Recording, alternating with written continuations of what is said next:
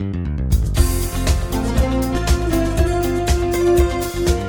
looking at the keys to spiritual unity here today on Graceful Truth with our teacher and pastor, Steve Converse. Join us.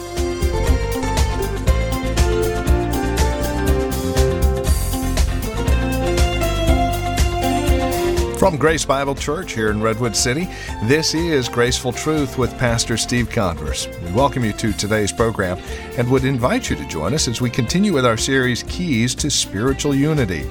Now, one of those keys is avoiding something that we'll discuss here today. That's basically self-centeredness, ego, selfishness. You see, in order for unity to take place in the church, there needs to be a humility within our own lives first.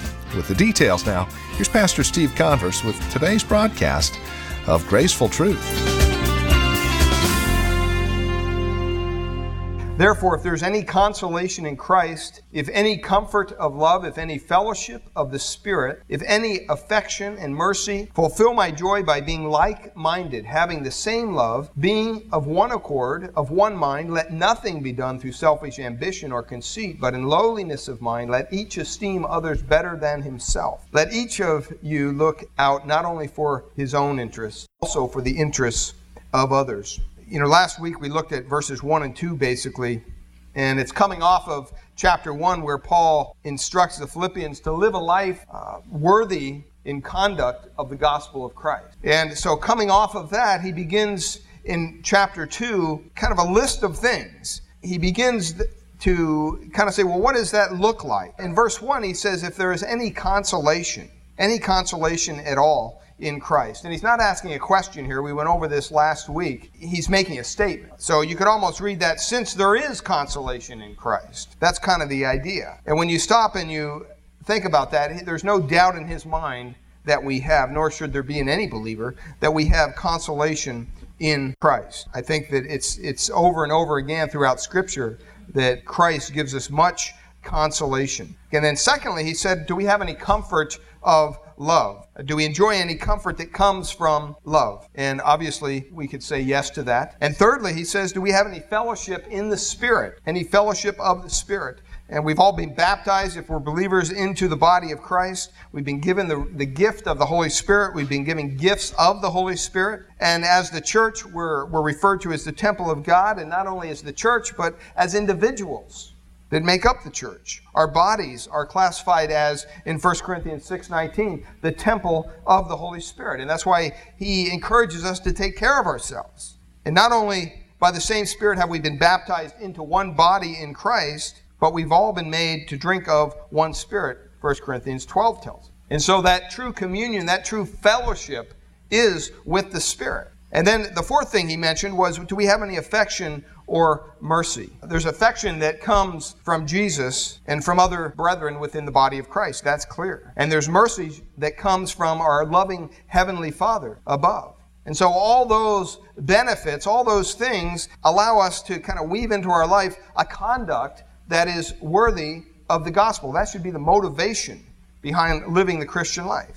And then in verse 2, he went on and he said, fulfill my joy. In other words, boy, this is really going to please me if this happens. That's what Paul's saying there. And the first thing he mentioned was being like-minded in verse 2. Be like-minded. Does that mean we're all robots? No. I visited a church one time, and I think that definitely everybody on the staff of that church and most of the members of that church thought that they had to emulate their pastor in every possible way. And they had a big Bible college there, and when these guys would come out of their Bible college and they're preaching, they would preach just like this guy. I mean, tone, his mannerisms, when he would point and yell and scream, they would do everything exactly like him. It was scary. That's not what Paul's talking about here by making his joy complete. It's not being like-minded like a bunch of robots. That's not the idea.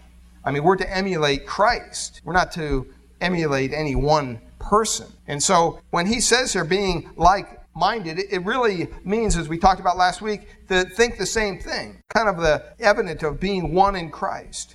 And then he goes on, he says not only be like-minded in the body of Christ, but he says having the same love. That's the natural consequence of the first one. If you're like-minded with somebody, you're going to have the same love. Having the same love, we will love the same thing in matters pertaining to Christ and His church. one another with the same kind of love is what he says. That at the essence of the Christian life is that love, and it's that agape love.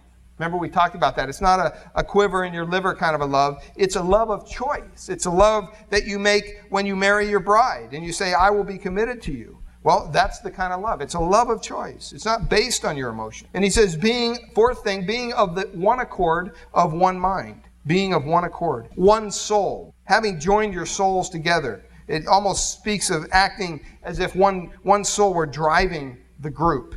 And there's complete harmony there. And then one mind is talking about the purpose, that we should be intent on one purpose as the body of Christ. Not all doing our own things, that we want to glorify God, we want to exalt Christ in our community, we want to live lives that are worthy in conduct of the gospel of Christ, and we need to be focused on that. We need to have that kind of a purpose.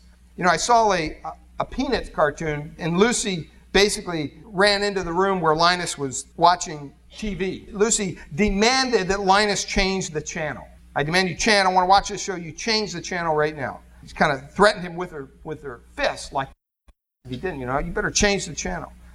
And Linus said this, what makes you think you can walk in here and take over like that? Who do you think you are? And Lucy held up her 5 fingers and she said, these 5 fingers, and when I put them together, it's definitely a threatening weapon that can be used to take whatever I want. And Linus in reply said, which channel do you want? And then he looked at his fingers and he said, now why don't you guys cooperate like that?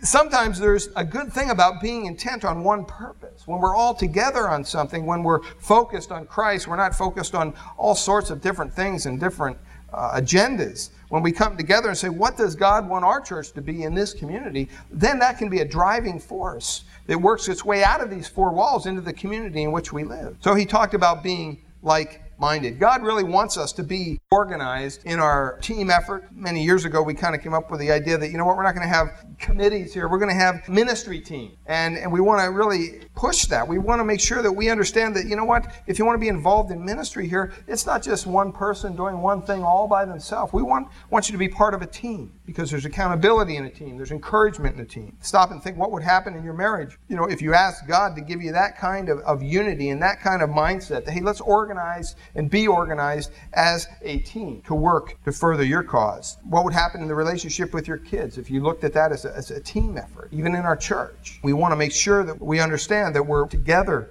on this. And so spiritual unity is something that Paul addresses very clearly. And in verses 3 and 4, that's what we want to look at today before our communion time. This last week we had our piano tuned because he put a new string on it, and he said, well, just tune this one string. If it gets bad, and I'll be back to tune it in about a week or so. I've stretched it out a little bit. He stretched it some, and so I was trying to tune it, and I didn't really listen to what the guy said, and so I started tuning multiple strings. This got the whole thing messed up, And even Bob came by with a little tuner thing and said, well, here, tune it to this. But the piano guy said, no, you can't tune it to that. That's not what we tune piano. It's kind of a weird thing. He said, every piano has its own sound, and it's not a thing that you can just jump in there and start tuning things. You have to dampen certain strings before you tune it. And he thought I had the right equipment. I just had the wrench. So I'm like, yeah, I got the wrench. I'm good to go, start cranking on these things. And, I can kind of hear if something's out of tune. But it was driving us nuts for the last couple Sundays because this one string was just way out. It reminded me of an illustration in a book by A.W. Tozer, In Pursuit of God. And he tells how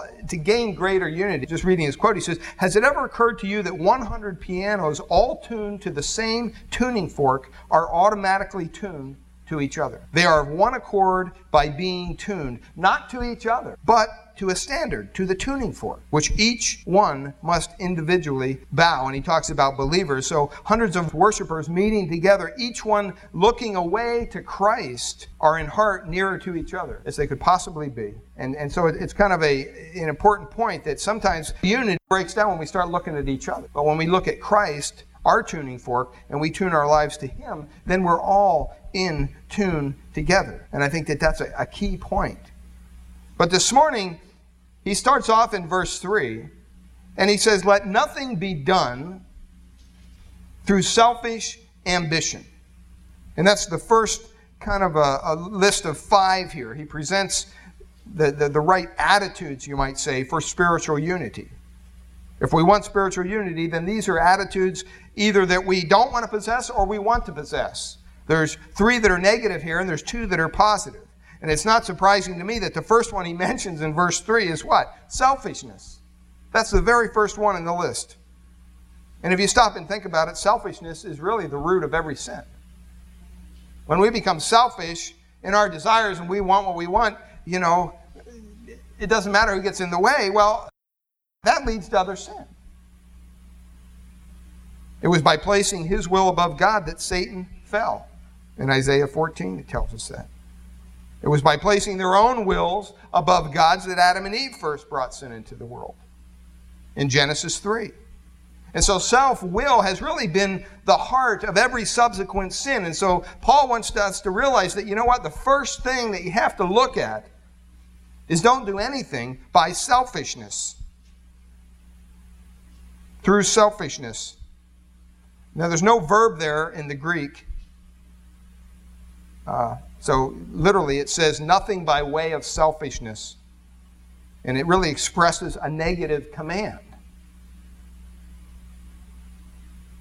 And it goes far beyond just acting selfish, I think. It goes far beyond the action. It really also to be excluded from our heart. Someone can be selfish in their heart as well as in their action. And Paul, the word he used here, selfish ambition, was really, it was used earlier in the letter over in chapter 1, verse 17, when we looked at that. When he says, but the latter out of love, knowing that I am appointed for the gospel, where's it at? The former preach Christ, verse 16, from selfish ambition. In other words, what they can get out of it.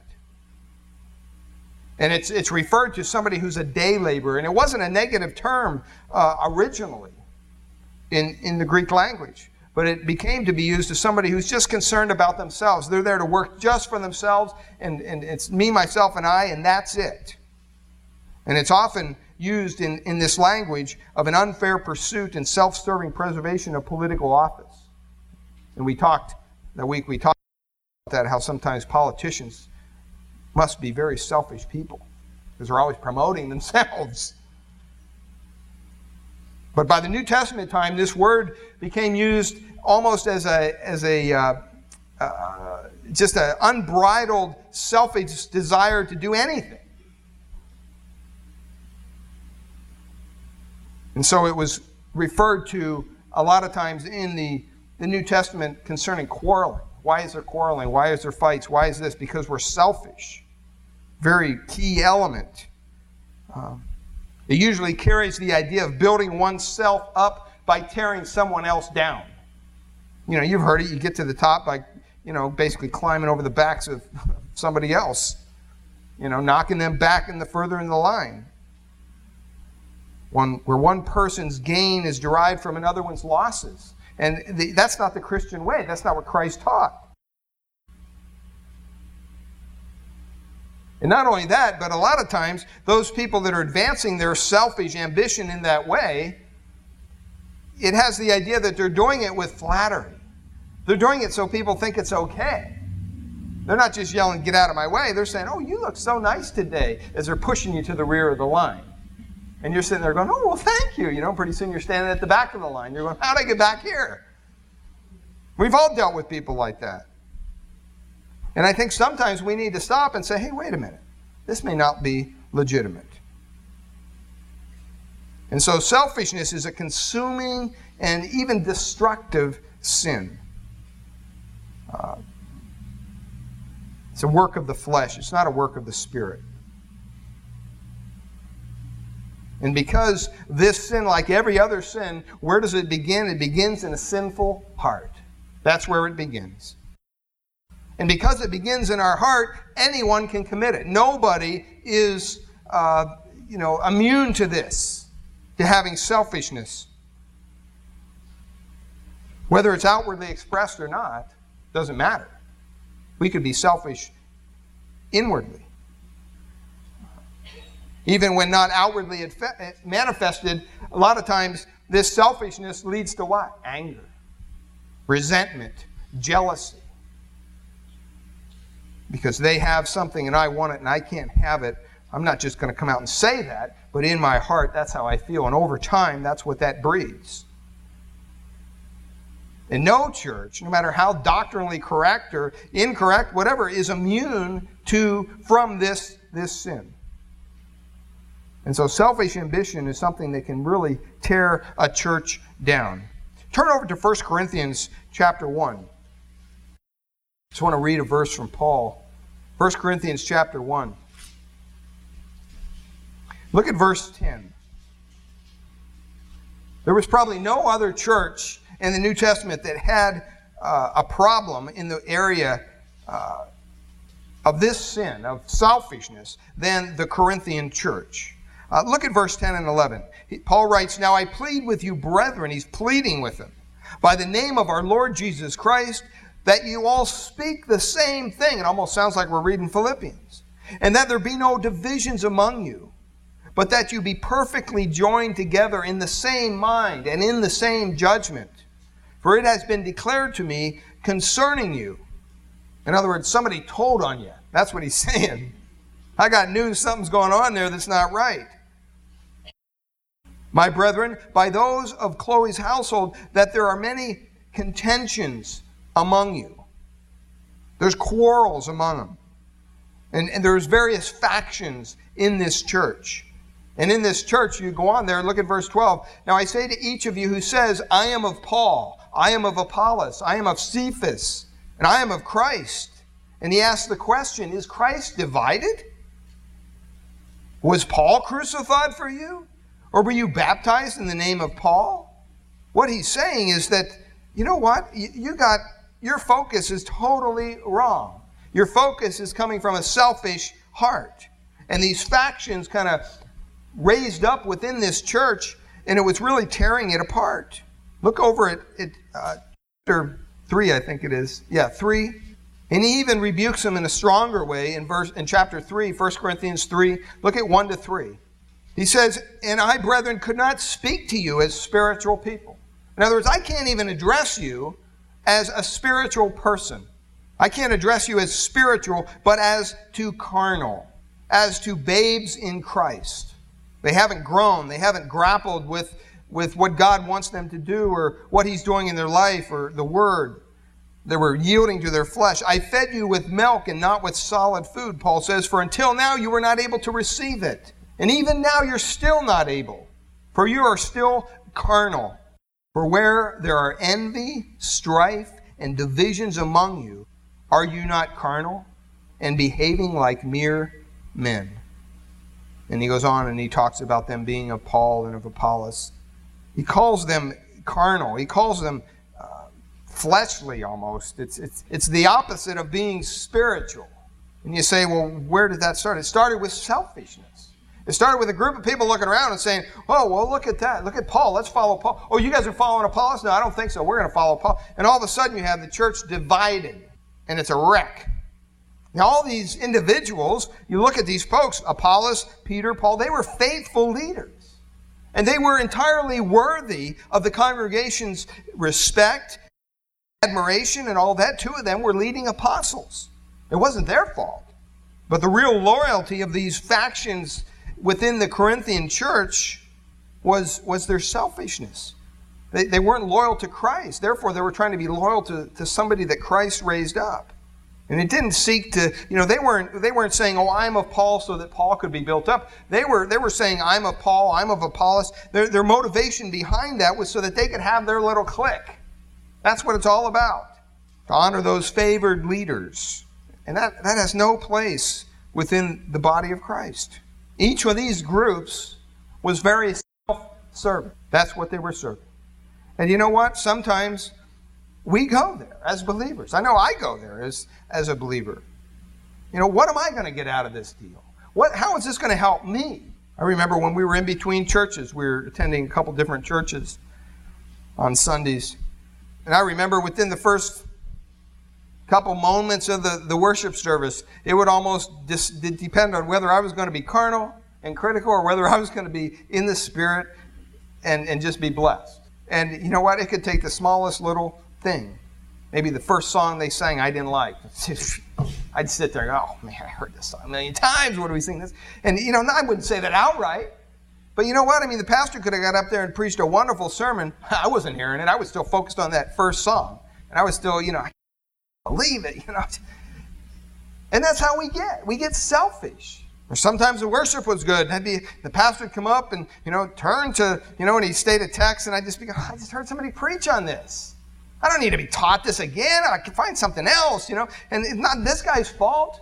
I mean, I'm just visiting his church. But in my heart, I wasn't able to receive what God had for me.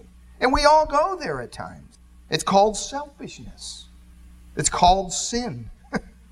It's a deed of the flesh.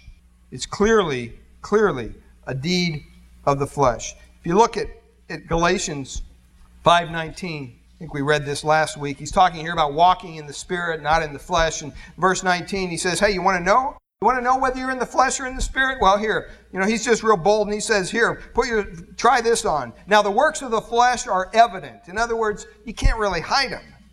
They're very basic, which are adultery, fornication, uncleanness, lewdness. And you may be sitting there pretty pious right about now saying, oh, that doesn't cover me. I'm doing pretty good. Idolatry, sorcery, hatred. Well, I'm still doing pretty good. Contentions, jealousy. Ooh, that one hurts a little bit. Outburst of wrath. Ouch. Selfish ambitions. Oh. Dissensions, heresies, envy, murders, drunkenness, revelries, and the like. In other words, you know what? Just in case I haven't listed your little sin, anything like any of these belongs right here in this list. Paul's just saying, you know what, I'm not going to go on and on and on. So he just puts in there, and the like, of which I tell you beforehand, just as I also told you in the time past. And those who practice such things, what's it say? Pretty bold statement, will not inherit the kingdom of God. Period. He doesn't say, well, you might be able to do these and practice them. And he's talking about not falling in one of these areas, because we all fall maybe in one of these areas at a certain time. But practice has the idea, this is your life. This is your lifestyle. And you're saying, hey, you know what? I don't care if I'm jealous. That's who I am. I've tried that sometimes, not in the area of jealousy, but in some of the other areas here with my own wife. That's how God created me. Doesn't work. He always says, yeah, that's right, but that's not who God wants you to be. We're all created in the image of God, but because of the sin that we're born with, everything's kind of messed up. So he wants us to come to him on a daily basis and not practice these things. But then he says the fruit of the Spirit, verse 22, is what? Joy, love, peace, long-suffering, kindness, goodness, faithfulness, gentleness, self-control. Against such thing there is no law, and those who are Christ have crucified the flesh with its passions and its desires. If we live in the Spirit, let us also walk in the Spirit. Let us not become conceited, provoking one another, envying one another. We shouldn't do that. Paul's very clear there. And selfishness has a way of poisoning every other work that could be done. Spiritual unity. That's been the subject of today's broadcast here on this edition of Graceful Truth, the weekly radio program originating from the pulpit teaching ministry of Grace Bible Church, located in Redwood City, revealing God's grace through God's truth. If you would like to review today's program, we have a couple of ways that you can do so. First, you can visit our website and take advantage of the free download there in MP3 form. Simply head on over to our website. You can find us on the web at gracefultruth.org. That's gracefultruth.org. And you'll be able to download today's message there as well. Or give us a call. We'll get a CD out to you if you wish. 650-366-9923. Again, that's 650-366-9923. It's our prayer here at Graceful Truth that God would reveal His grace to your hearts through the teaching of His Word each week. And we trust you are currently involved in a Bible teaching church in your area. If not, we'd love to have you come and visit us here at Grace Bible Church in Redwood City. We meet each Sunday morning for our praise and worship service at 10 a.m. We offer nursery care and Sunday school classes for our children up through grade 5. If you would like to encourage us here at the Graceful Truth program, please give us a call at Grace Bible Church in Redwood City. Again, that phone number is 650-366-9923. That's 650-366-9923. Or you can visit us again on the web at gracefultruth.org. And if you would like directions to our church for worship, you can either visit gracefultruth.org for the map and the details, directions, or again, call 650-366-9923. As always, your letters are greatly appreciated as well. Prayer requests, comments about the broadcast, questions, feel free to either call us, drop us an email at our website, or, again, write to us at 2225 Euclid, Redwood City, California. The zip code is 94061. Thank you so much for joining us today. We look forward to seeing you next time we get together for another broadcast of Graceful Truth with Pastor Steve Converse.